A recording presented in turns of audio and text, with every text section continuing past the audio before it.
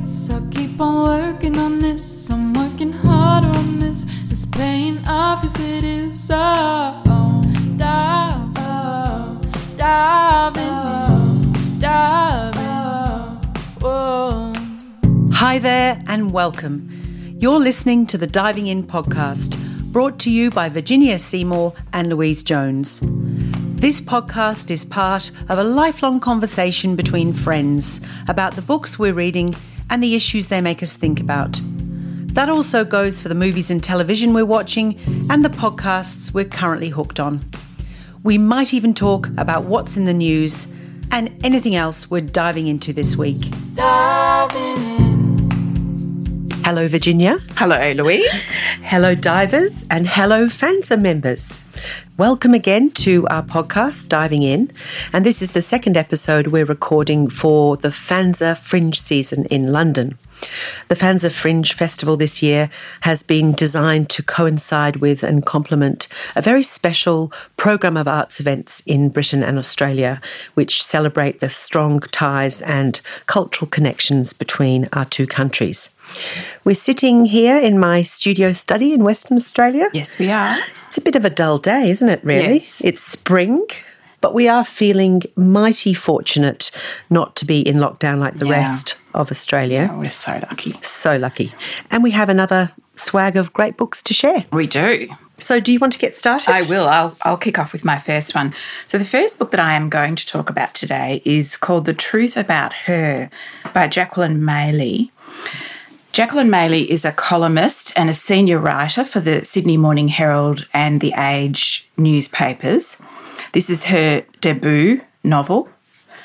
I absolutely love this book, although in the beginning I did have a few little niggles, and I'll come back to those, but I don't want to focus on those at the beginning.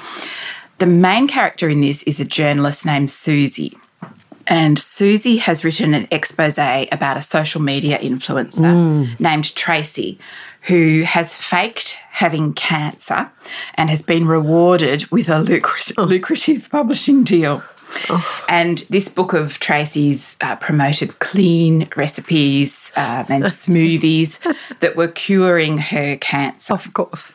And she had received this massive advance from the publishing house to publish her book.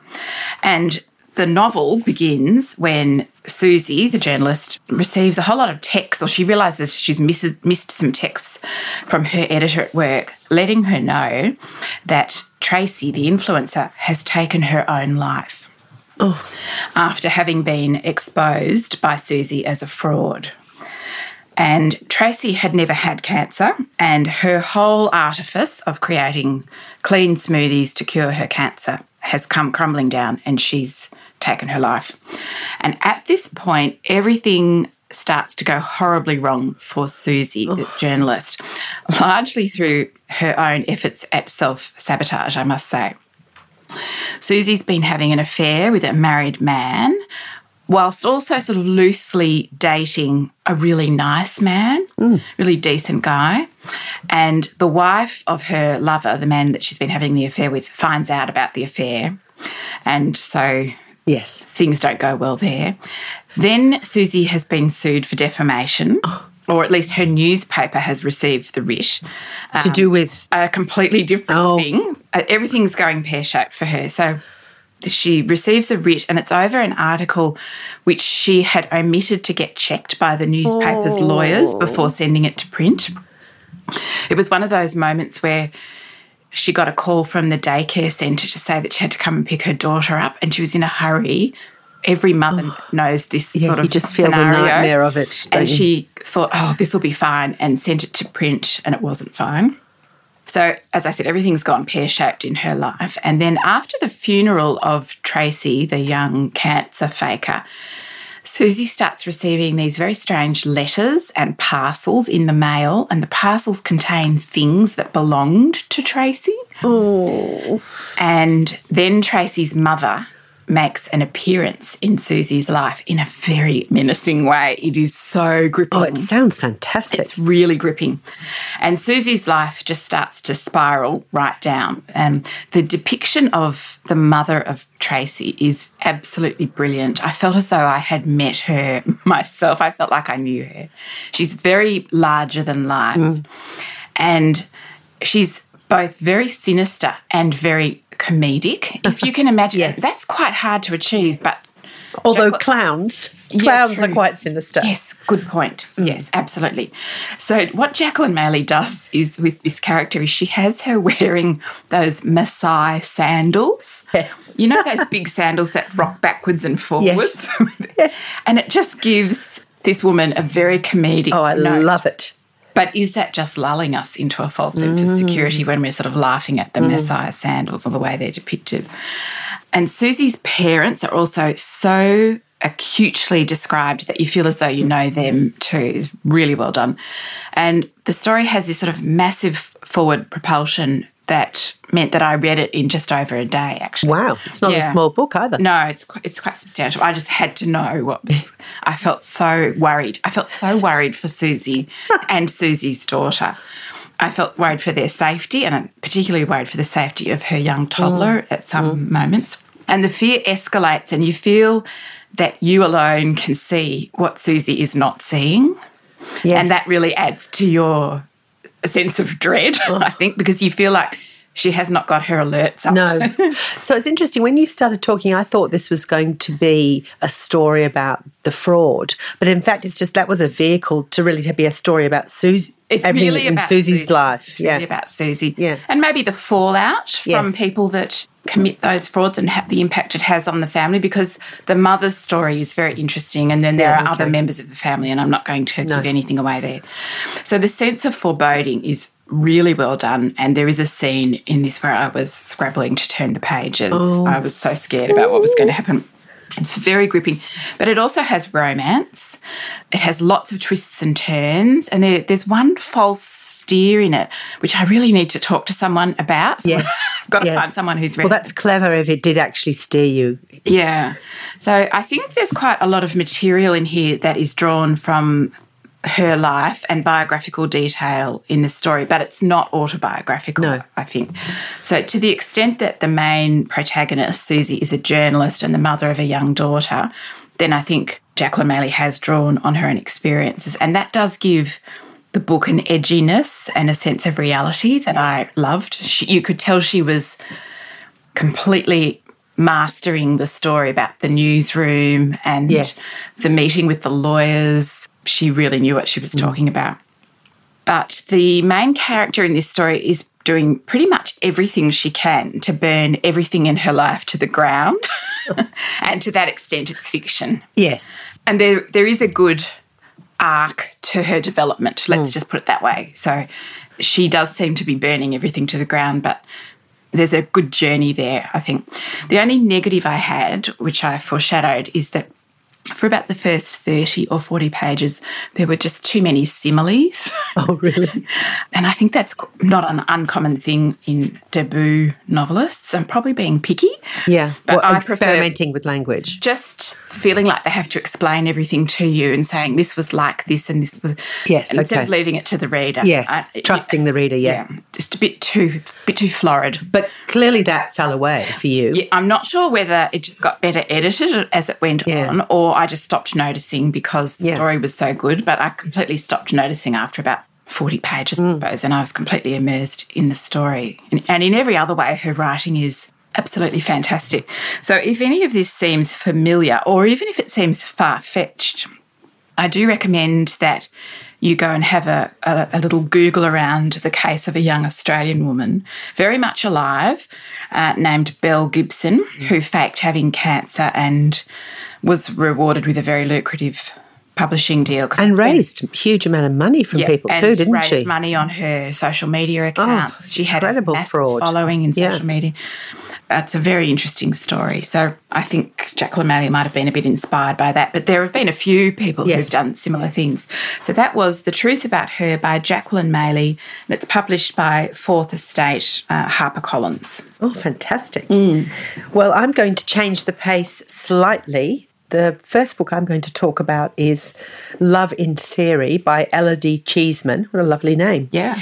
This is a very sort of contemporary, delightful story with a serious side of 24-year-old lawyer Romy.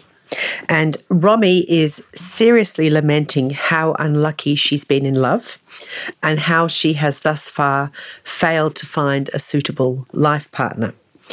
And then her mother, who I have to say takes a very healthy interest in her daughter's love life, introduces Romy to an article which is called The Maths of Finding the Perfect Partner. So Romy begins to debunk the idea of passion and physical attraction as accurate predictors of a successful relationship. And the more she reads, the more she's convinced that she will default to her more analytical and rational self, and she will apply a mathematical theory to secure her a dependable and consistent match. So the mathematical theory in question is the theory of optimal stopping. I'm not sure I should even try to explain it in detail, so I'm going to do so very superficially.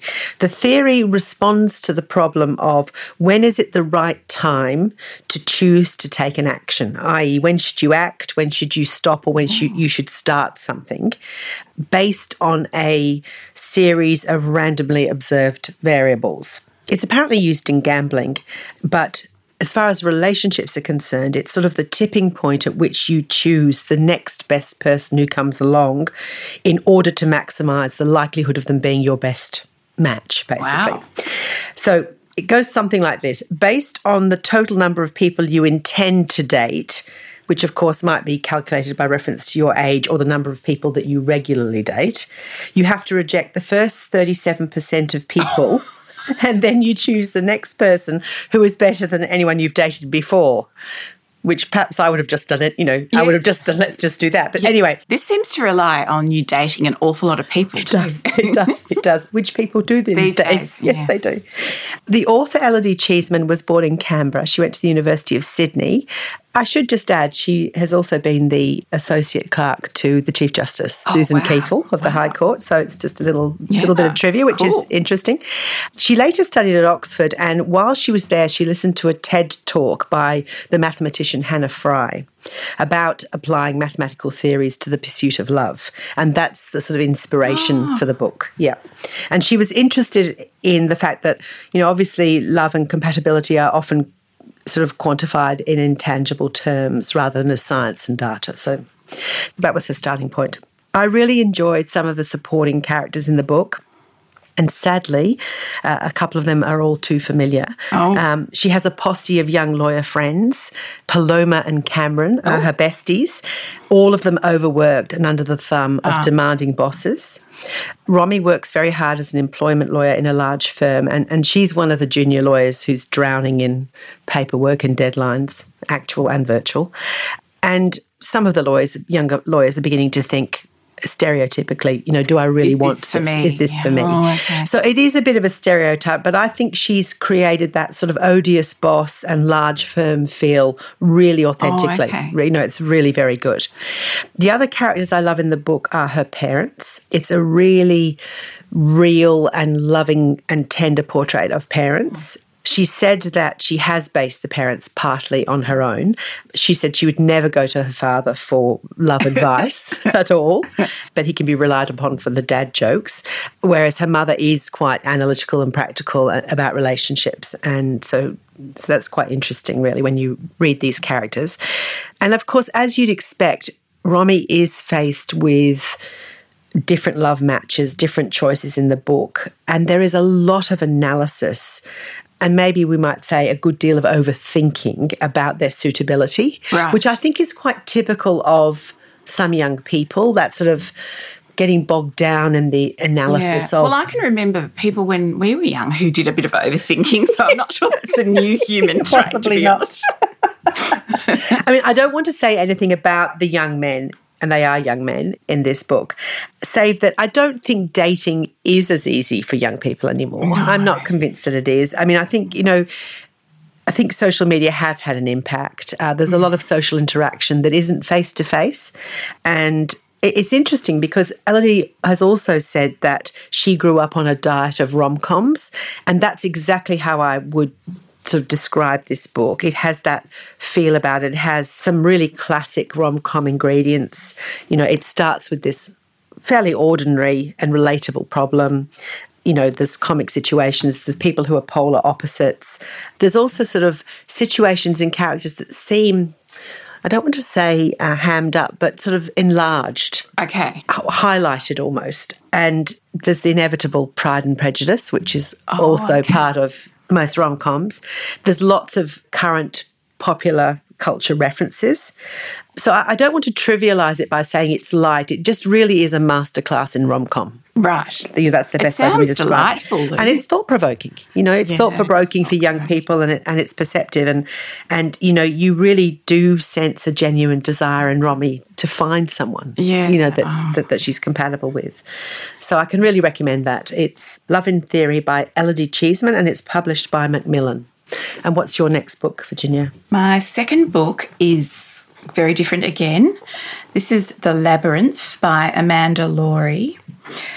Amanda is in her 70s. She lives in Tasmania, and this is about her 8th novel, and she's written many essays, and she's also worked in academia, teaching writing, and she recently won the Miles Franklin Literary Award for this book. Oh. Which is a $60,000 prize, and it does carry, considerable prestige in Australia and elsewhere. And I have only read one of her earlier books, which was Camille's Bread, and that was years ago. But I can still remember the feel of that story, and this has a very similar feel. Oh, okay. Amanda Laurie is very deft at creating a very soft, gentle vibe. It's described by other people as meditative, quiet, that sort of thing. It's very, very beautiful, very easy to read. I just don't really know how she does it. It's a bit magical. This novel, The Labyrinth, has this same sensibility for me, and I absolutely loved it. But it's quiet. Very quiet. I'll elaborate a bit on what happens and you'll get a sense of it, I think. So it's a short novel, and it's about a woman named Erica. She's an older woman, and her son has committed a terrible, terrible crime and gone to jail. And that's not a spoiler, it's on the back jacket. And he obviously has very significant mental health issues. And Erica moves to a regional coastal area in order to be close to his prison so that she can visit him once a fortnight, which is the permitted number of visits, even though those visits are entirely unrewarding and very distressing. So she buys an old beach shack and moves in and gradually sort of unpacks all her boxes, and then she gradually starts to have the odd wave hello and the odd chat with her neighbours, gradually starts to get to know all the characters in this regional coastal area. And they are a bunch of colourful characters, and none of them know who her son is because she's got a different surname. And that's sort of key, I think, for her. And she decides shortly after she's sort of settled in a bit that she's going to build a labyrinth in her garden. And serendipitously, she hears of and then subsequently organises a meeting with a local foreigner. He seems to be a backpacker. He has a slightly obscure past. We're not sure about his visa status, but he's a stonemason.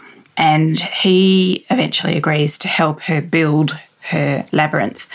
And when he meets her, he tells her that he's a very talented stonemason, and he shows her his album. Yeah. And she's a bit dubious. She thinks, these his pictures, or has he just taken someone else's? But it becomes apparent that he really is an amazing stonemason. He's trained with his father and grandfather and all his uncles in a European country, and he has a great eye. He can do things without measuring and all sorts of things. I didn't actually know really what a labyrinth was. Yes, I was assuming you meant a cave. No. There are references to a labyrinth at Chartres, and you sort of need to Google it to see, but I would describe them as being sort of a bit like a maze, garden mazes that are built of hedges, but they're made of stone or other materials, and they're just intricate patterns, and you can often walk them. So you need a bit of land, you need a bit of space on your religious. property. I'm not sure. They possibly do have a religious background. There's a bit of debate between her and the stonemason about what to put in the middle of it. So as you walk around it, there's a sort of a centrepiece, and she talks about putting a fountain, and he says no. And he's quite firm, and he says no, it needs to be plain and clear. So that's quite a cute debate that goes on between them. But it's a rather lovely relationship that forms between the two of them. Now, Erica and her brother had grown up living in the grounds of an asylum. Her father had been the psychiatrist in the asylum, and they had lived on the grounds of the asylum, and there had been a labyrinth there. Yeah. And so that's where the idea for this springs from. And she has sort of a slightly traumatic backstory there that ties all that together. So it's a very quiet and a spare story about her progress from buying the house and moving in. It was a complete pleasure to read. Even though it may sound depressing because of the son, it doesn't read, or certainly didn't to me read at all as a depressing story. The quote at the beginning of the book is, "The cure for many ills," noted Jung, "is to build something." Oh. And that's really what Erica is doing. It's her therapy. Yeah, she's coping with the circumstances that she's found herself in by building something, building a labyrinth. In her grief over what her son has done, she has cut herself off from all of her friends and family from wherever she was living before. And it becomes apparent that it sort of suits her to start again in this coastal community where no one knows her circumstances, and they don't really even ask. No. And there's something almost redemptive about the process of her and the stonemason, going through the steps of arguing about the design and the size of the thing and planning it, and then getting some stones and laying it out, and then actually implementing and building it. There's a delightful character. He's a curmudgeonly old neighbour he's horrible, really, but she rather perversely decides to toot her horn and wave at him every day. He sits out on the veranda. He's got serious problems. And you would never think that he would ever come around. And once they start building this labyrinth, this curmudgeonly neighbour appears. He's getting very interested. Yeah.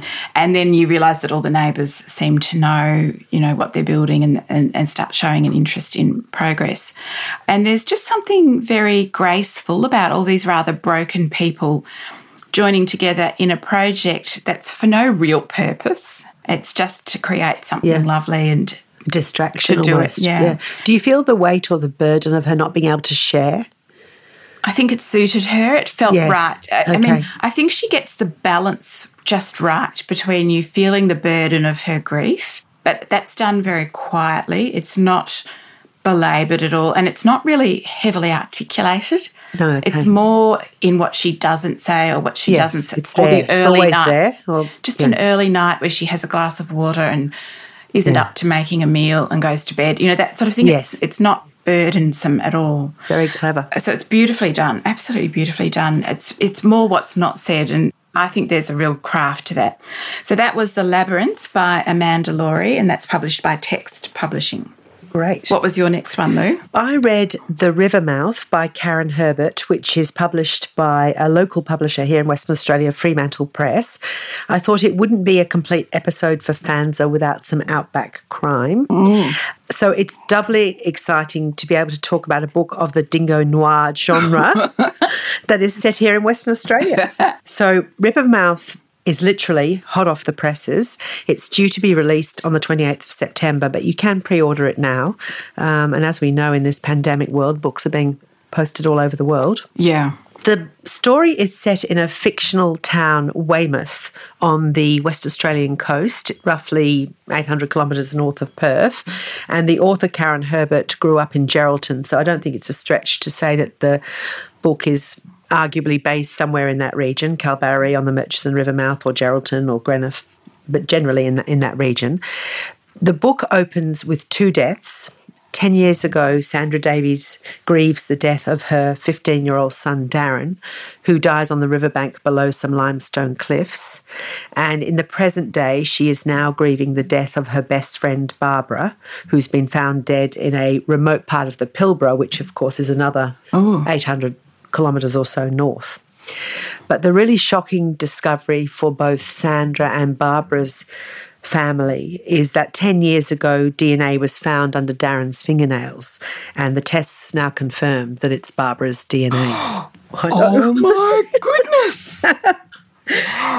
So Sandra is faced, stating the obvious, obviously, with the possibility that her son may have been murdered by her best friend. Who's now dead? Yeah. Wow. Yes.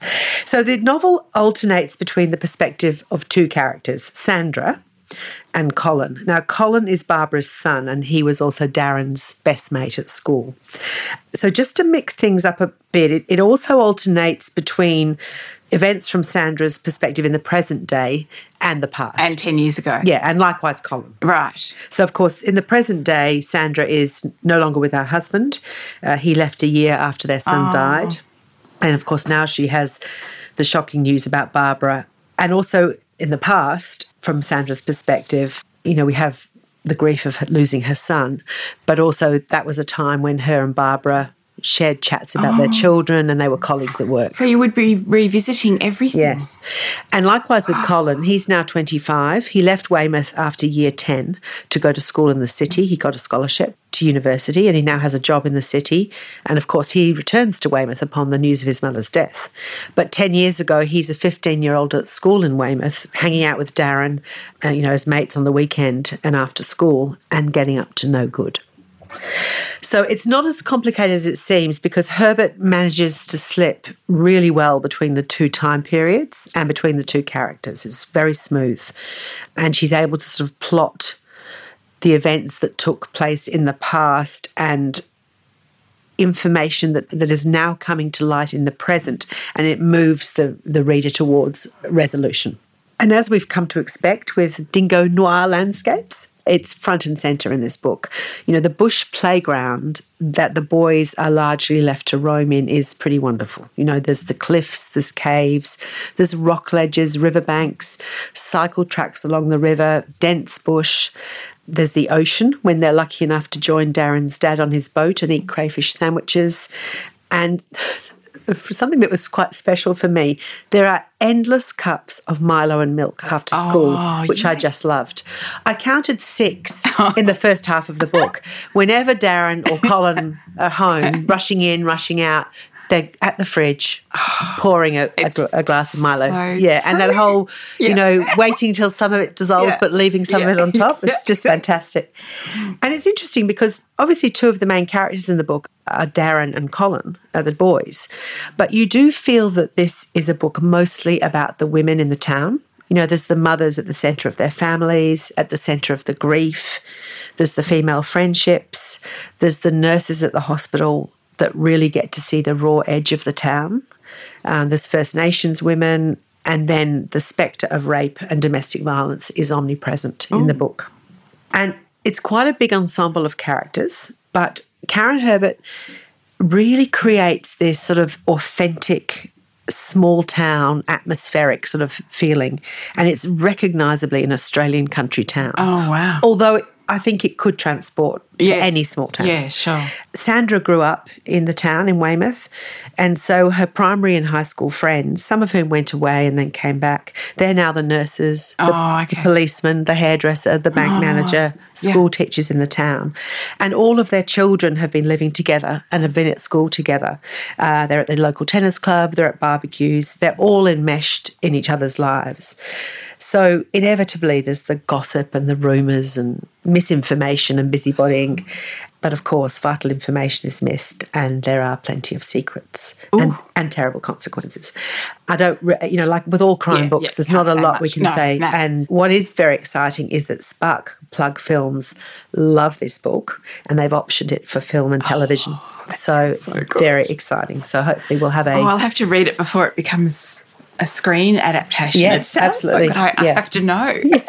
So that's the Rivermouth, Karen Herbert, Fremantle Press. Oh, that sounds fantastic, Lou. And what's your third book? And so my third and final book is, I loved this book so much. It's called After Story by Larissa Behrendt. Larissa Behrendt is a really interesting lady. It's really worth Googling her, actually. She's an Indigenous lawyer and academic. She's written 3 novels. This is her 3rd novel. But she seems to be able to do everything. She's involved in the arts. She's on various boards. She's a documentary maker, a filmmaker. She's involved in Indigenous literacy. She's just amazing. She almost does too many things to be able to take them all in when you first start to read her biography. And she seems to be able to turn her hand to anything. And she's been to Harvard. She's got a master's in law from Harvard. She's appeared in some very interesting legal cases. So she seems to be able to turn her hand to anything. She's just really quite an impressive person.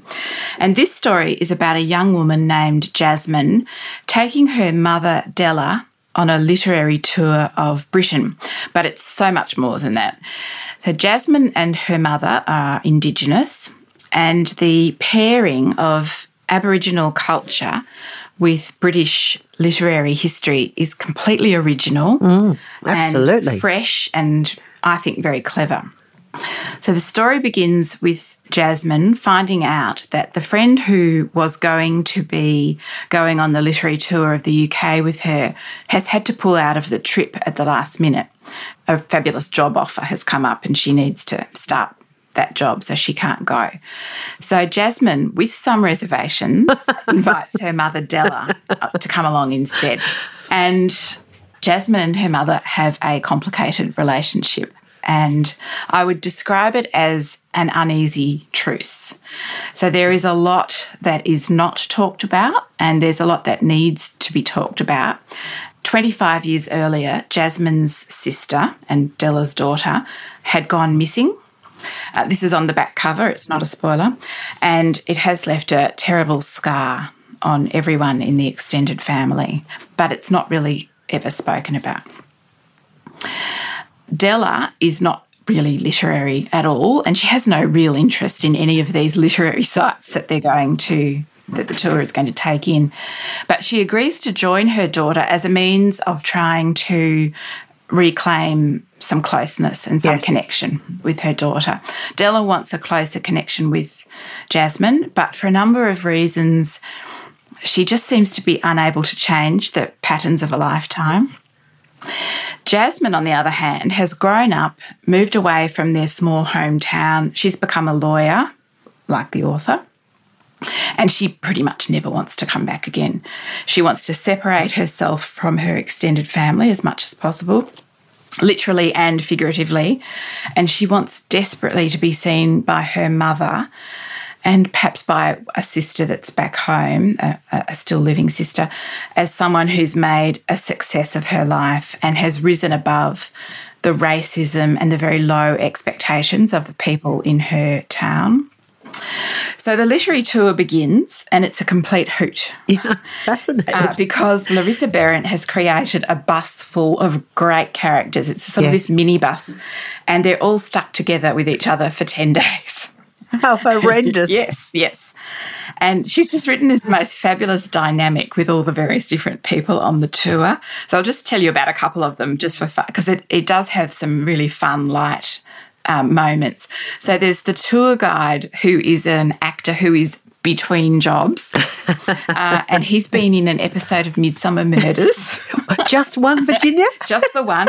He tells them all what the episode was and, what. I don't think he was the murderer. And then there's this completely repellent professor who expounds on everything in this incredibly irritating way. And he's very dismissive of women writers such as Jane Austen and Virginia Woolf. He belittles the tour guide. He quotes Keats' poetry just to show off, basically. And he has a very downtrodden, silent wife He's just the sort of character that you love to hate. He sounds odious. Yeah, but it was always fun whenever he spoke up or whenever he was in the scene, because the things that Larissa had him say were just so cleverly done. I just watched it in amazement and delight. It was very, very clever. There are also two women from Boston who fawn all over him, and they're always late back to the bus. And they're oblivious to the fact that they're causing everyone annoyance and making them late for the next destination. So that just gives you a taste of the dynamic that goes on. But it's done in a light way. It's not, you don't sort of sit there screaming at the page. It's very funny. So the tour starts with Shakespeare, Samuel Pepys, Dickens, Virginia Woolf, Vita Sackville West, Jane Austen, and so fantastic. on. It's wonderful. It's so fun. Do they go to Sissinghurst? You jumped the gun. Oh, I'm sorry. I'm so sorry. They do. So as the tour progresses, each of Della and Jasmine reflect back on their lives in Australia, which is exactly what you do when you're overseas.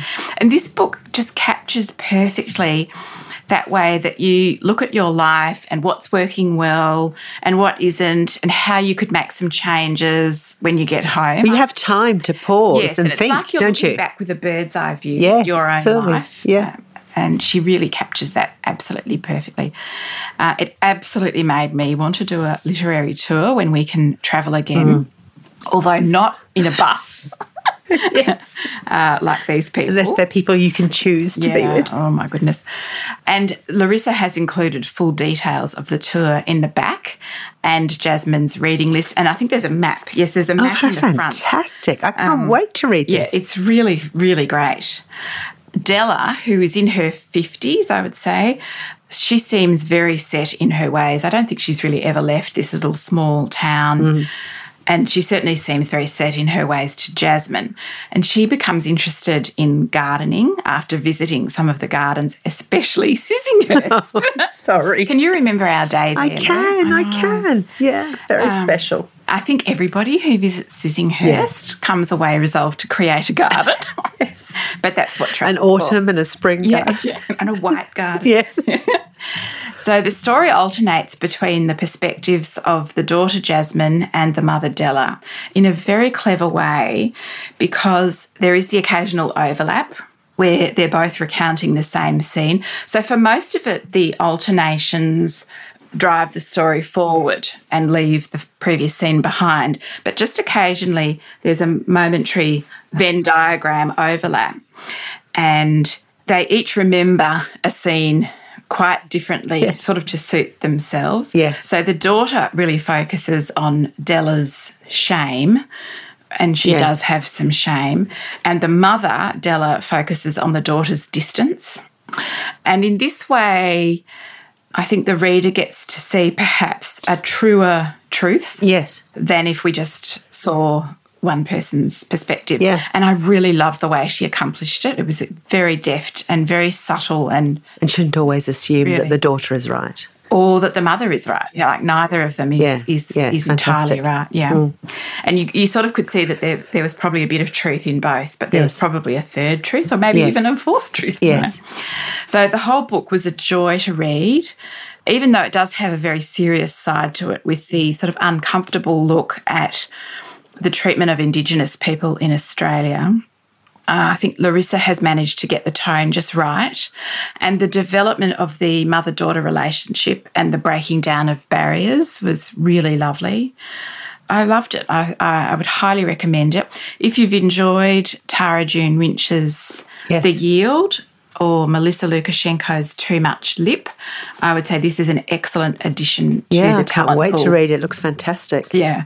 So that was After Story by Larissa Behrendt by University of Queensland Press. And I do want to ask if she's actually taken her mother on a literary tour. I don't think she has. It's I think she did a fabulous literary tour, fiction. but I think she did it with her partner. Yeah, fantastic. She did it with Michael Lavache, her Okay. partner.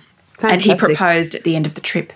Oh, That's how in the fantastic. acknowledgements. Oh, wow. I did the literary tour with Michael Lavache. He proposed at the end of the trip.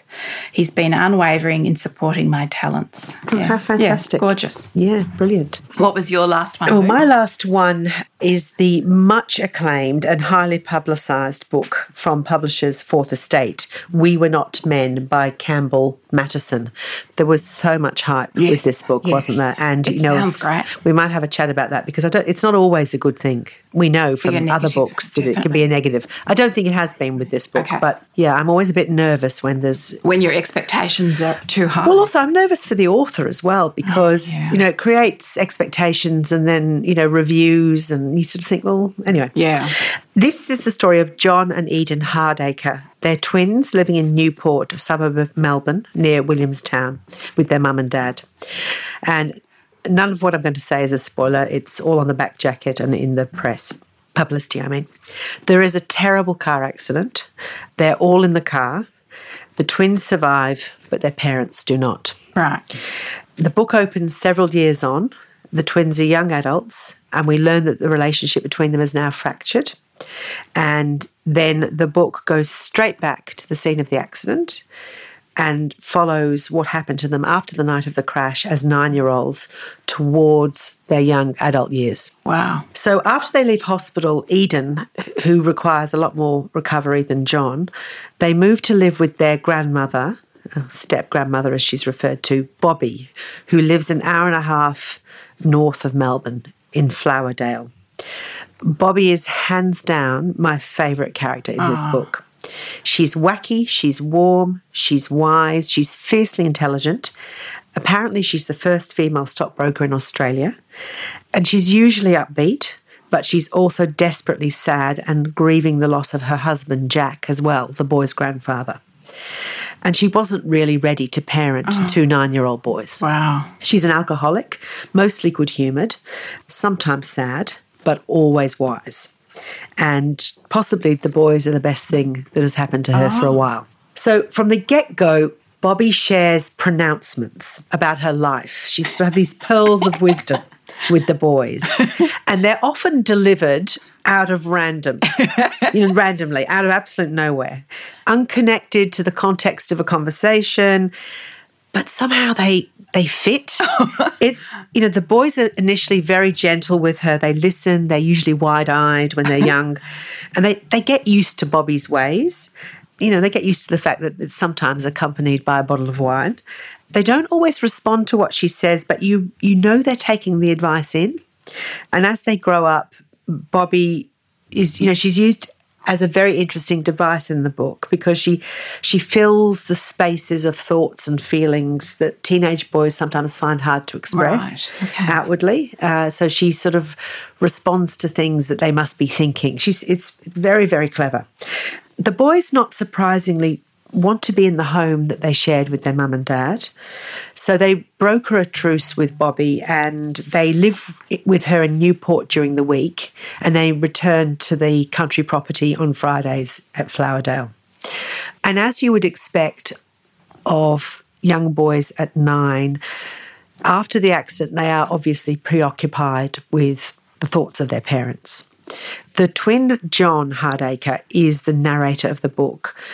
So everything we learn is through his lens.